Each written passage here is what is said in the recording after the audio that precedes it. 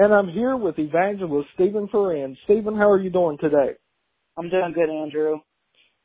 It's such an honor to have you here on our program. Tell us a little bit about yourself, introduce yourself to our listeners, and tell us how you got called to preach. Yeah, sure. So, like you said, Andrew, my name is Evangelist Ferrand, and I'm here in Northeast Ohio, 21 years old, and on the evening of July 27th, 2017, I like to use the illustration of before that night, I went to church Sunday after Sunday after Sunday. I grew up in church, but I never knew personally who Jesus was, and so many people know of Donald Trump, but not very many people know him personally. And I like to use that as an illustration because, just so many people think, well, if I know who Jesus is and I go to church and I do good things, I'm going to get to heaven. Well, that's not the case. And on the night of July 27, 2017, I took that knowing of and made it personal with Jesus. I asked him into my heart, and that's the night I received salvation.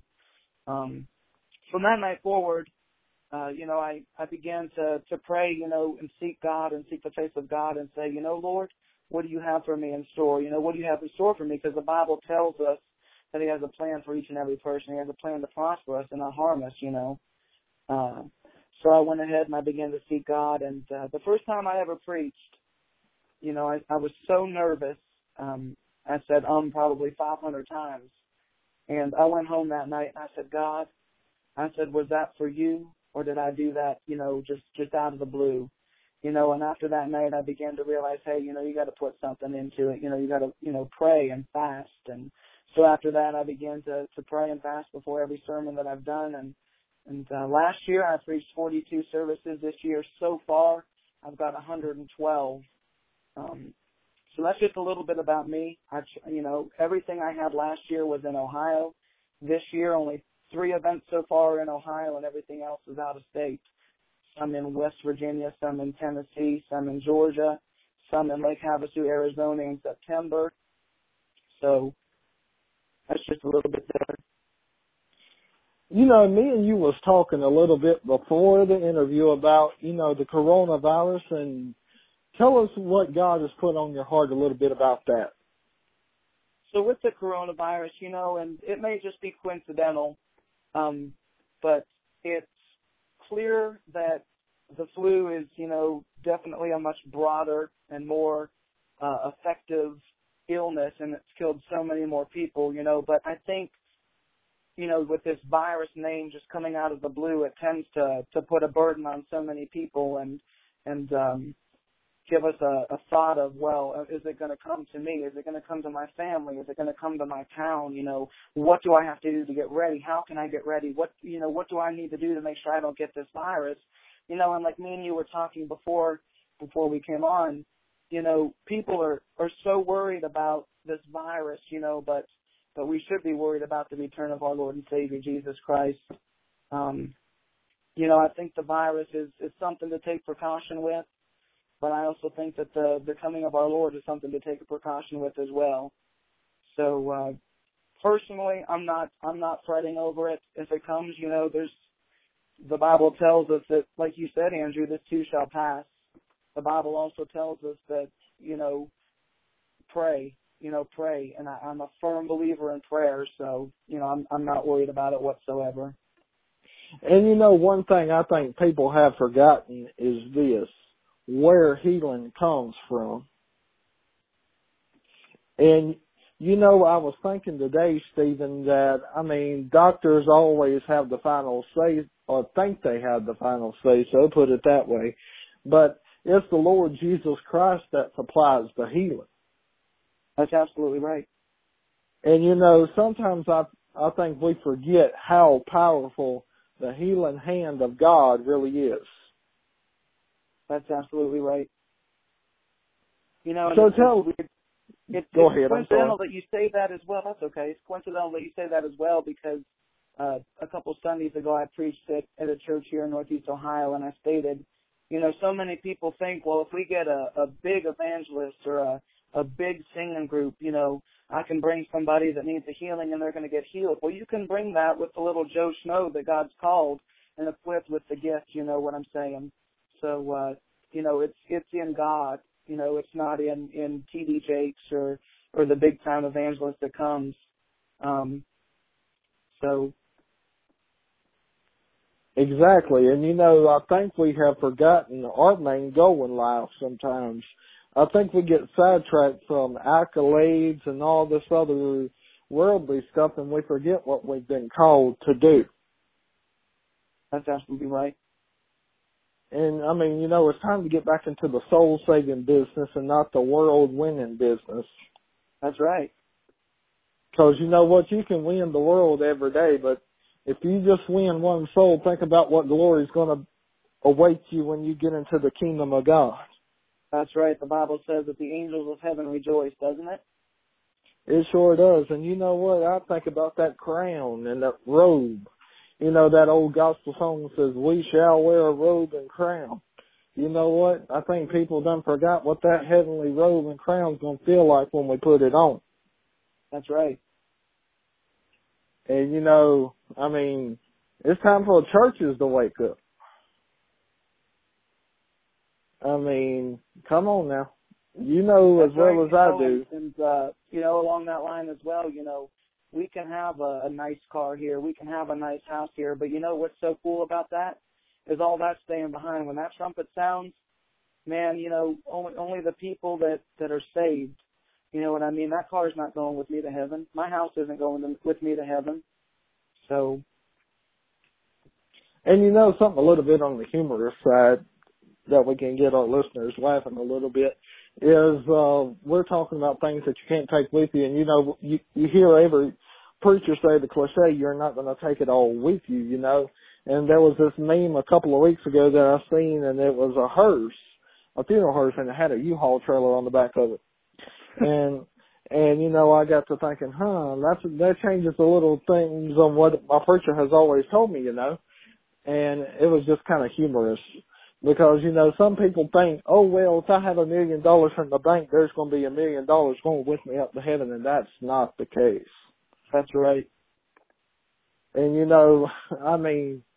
you can have all the riches in the world, but if you ain't got God, you ain't got one single thing. That's absolutely right. That is absolutely right. And like we were talking also, as far as the church is waking up, it's time to stop playing patty cake with the devil and every demon in hell and stand up and show them who we are. Remind them that what we carry is greater than anything they've got or ever had. You know what I mean? Brother, whatever happened to the services that we used to go into, and when people were coming in and they had some demon affliction or addiction or some issue, we prayed until the church service was over, and we could pray until that need was met. What happened there? And you're exactly right. What happened there? And briefly talking about that, for those of the listeners that have ever heard of Rodney Howard Brown, last May, me and a fellow minister friend of mine and his family went down to Tampa, Florida for his ministry and leadership conference, and we were there. The services started at 10 in the morning. We didn't get out till 2, 3 o'clock in the afternoon just to go back for the night service, 6 to midnight, 1 o'clock, 2 o'clock in the morning, so late that McDonald's was closed and we had to go to Walmart for cheesecake and lunch meat, and I say that jokingly, but at the same time, that's how it was. You saw the Spirit of God moving in every service. You saw people getting healed. It just wasn't a motivational speech, and I'm very, very big on evangelistic meetings. Most of my stuff is outside. Most of my stuff's under a tent or in a football stadium or an amphitheater of some sort, because the Bible tells us that God's not changing. The Bible says that He's the same yesterday, today, and forever. And that tells me that it's time that the church continues to believe, and if they don't believe, that they better believe that healing still take place and demonic deliverances still take place, instead of hiding behind the pulpit, and with nervousness and fear, show the devil who we are, who God is. You know what I mean? Yeah, I got to thinking about that same exact thing. Whatever happened to old-fashioned preachers, I wasn't afraid of the devil. That's Come right. on now. And I tell you what, whatever happened to people that once had a fire for God? And, you know, people say, oh, we want revival, but you know what? People aren't longing for that revival. That's right. It's just like their fire has gone out. Absolutely. Well, you know, and one thing, you know, I'm not a sports person at all, so I'm going to throw this out there. But, you know, is it me or is it just weird that Sundays are the day they picked for NFL? You see what I'm saying? It's not just you, brother. Come on. You know, so we've got to be to church by 10 o'clock and be out by noon so we can go get our lunch and go home and watch football.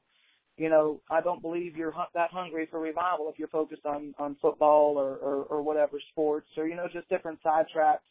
Let's turn that conviction around just a little bit. What about this? Oh, we got to get out of church at 12 o'clock so we can go hit the nearest buffet line. That's also so very true. I see it all the time. There's one thing that annoys me, and it's when people look down at their watch at a church service. Absolutely. I mean, are you clocking God to move? Because last time I checked, the Bible says He don't move on our time. That's right. That's right. I mean, it's like they're just waiting for that little hand to get on the 12 o'clock mark so they can get out and get a buffet. And you know what? They're still the same person they was when they walked into church doors. That's right. People don't know what it's like to leave changed anymore. You know, and I like to say this when I preach as well, you know, salvation is not salvation. Salvation and repentance and relationship is salvation, you know, because so many times, you know, when you say something with your mouth and don't believe it in your heart, I mean, well, that's not good, you know. To be truly saved, I truly believe that you've got to believe it in your heart as well as speaking it from your mouth, you know. And something's got to change. Something's got to take place. You know, like Saul, when he was on the road to Damascus, you know, I like to say we all need a Saul to Paul encounter when we get saved. Because when he was on the road to Damascus and he fell off that horse, that day changed his life. He became he was a persecutor of Christians, but he became an apostle that wrote 2/3 of the New Testament. And you know, another thing too that bothers me is when people go down to the altar and they say, oh, I'm leaving this burden there, and I think you know where I'm going with this. Mm-hmm. And they get back up and they go back to their seat, and that burden's still on them instead of on the altar. That's right. That's right, you know, and it's people need to wake up. Getting serious with God. And you know, me and you was talking about this coronavirus and everything, and people going into the grocery stores, wiping out all the toilet paper and all the hand sanitizer, and you know, to me, just looking at it through a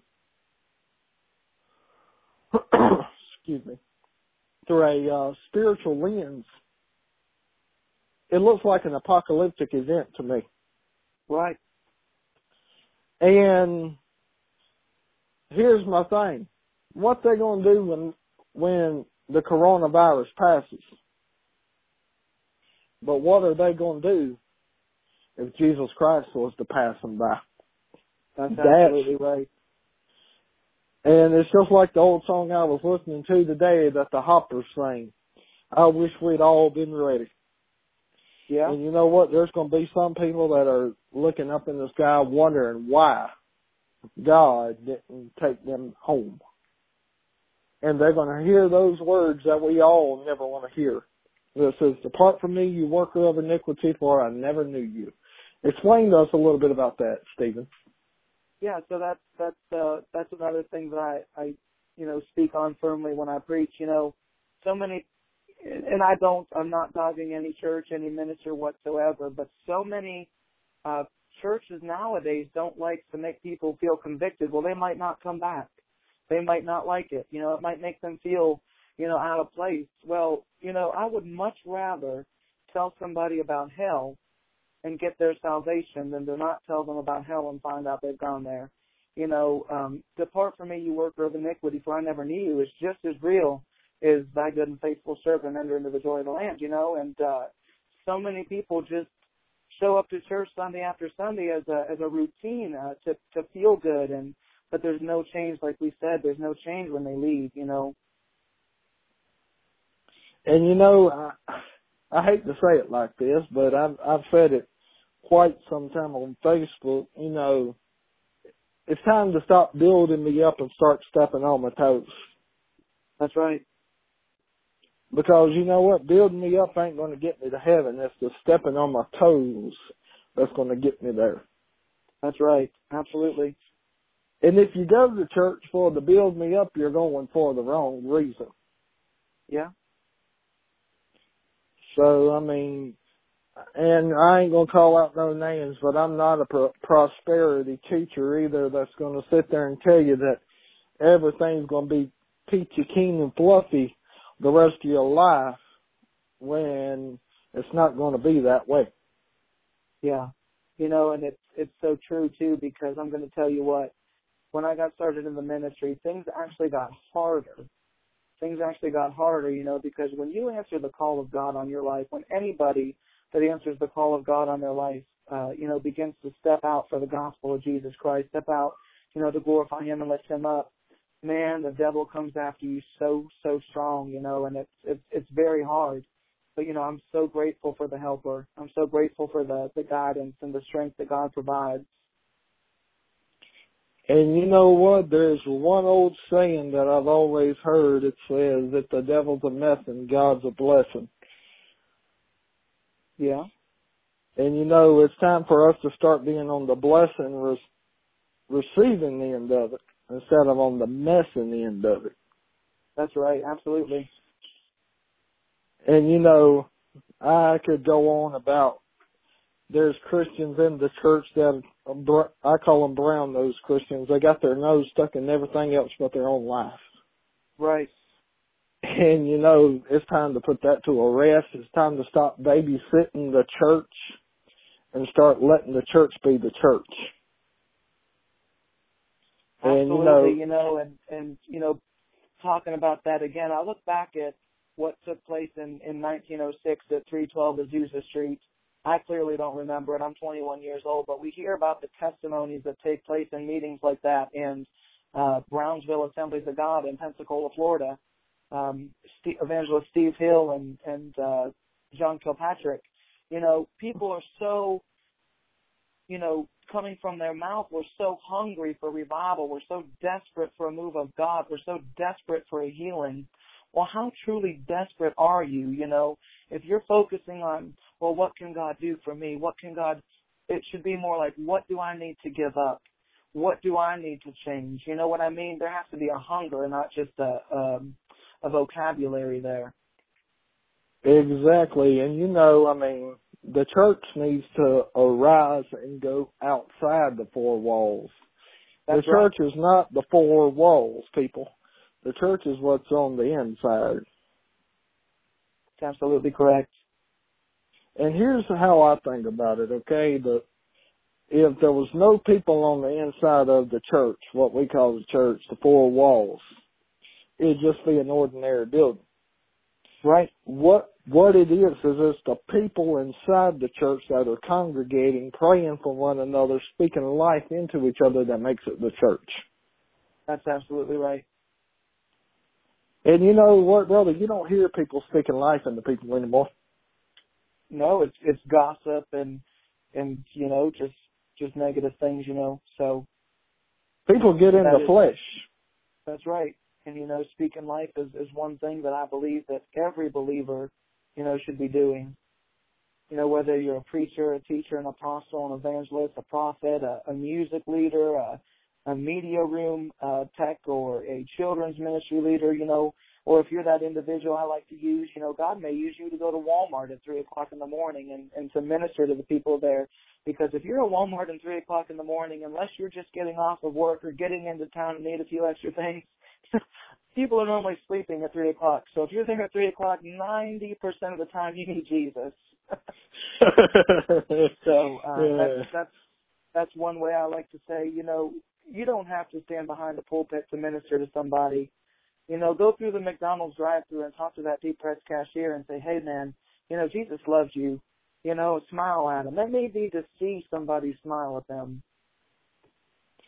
Well, brother, I have appreciated having you on the show. I'm going to ask you something that I normally don't do. I'm going to ask you to pray a blessing over our listeners today. Yeah, sure. Dear Heavenly Father, I just thank you for Brother Andrew and for what he's doing, Lord, for your kingdom, Lord. And I pray right now in Jesus' name, God, that every listener would be blessed, be strengthened. Lord, that you would bless every household. Lord, I pray that you would show us, Lord God, what you have in store for us, what you've called us to do, because, Lord, I know that you've called every individual by name. So, Lord, as we jump off of here, I pray that you would go with every listener. Go with Brother Andrew. Continue to keep your hand upon him and use every individual out there. I pray this in Jesus' name. Amen. Well, thank you so much, Evangelist Stephen. Tell us a little bit more about where we can find your tour stops and what you're going to be up to in the ministry. So I can be contacted, and I can't, I'm not only available to preach. If a listener or if anybody, wants to discuss salvation, to receive salvation, to pray, I can be reached anytime. My phone number is, if you Google Stephen Ferrand Ministries, my phone number is on there. And I can be booked through that phone number as well. And as far as my stops for this year, I'll be in May 14th. We're working on Wheeling, West Virginia. The tornadoes that went through Nashville, Tennessee have kind of affected my Nashville meeting. So what I'm planning on is going down there and just doing a street ministry outreach. June 1st through the 6th in Ashtabula, Ohio. I'm super excited about that week. That's going to be a significant week for me. I'm partnering with Paul Allen, the son of tent revivalist and evangelist A.A. Allen, as well as the Shirey family for praise and worship and Westward Road for praise and worship. That's 1 week that I'm really looking forward to. Looking forward to putting that tent up and seeing people come forward to receive Jesus Christ as their Savior.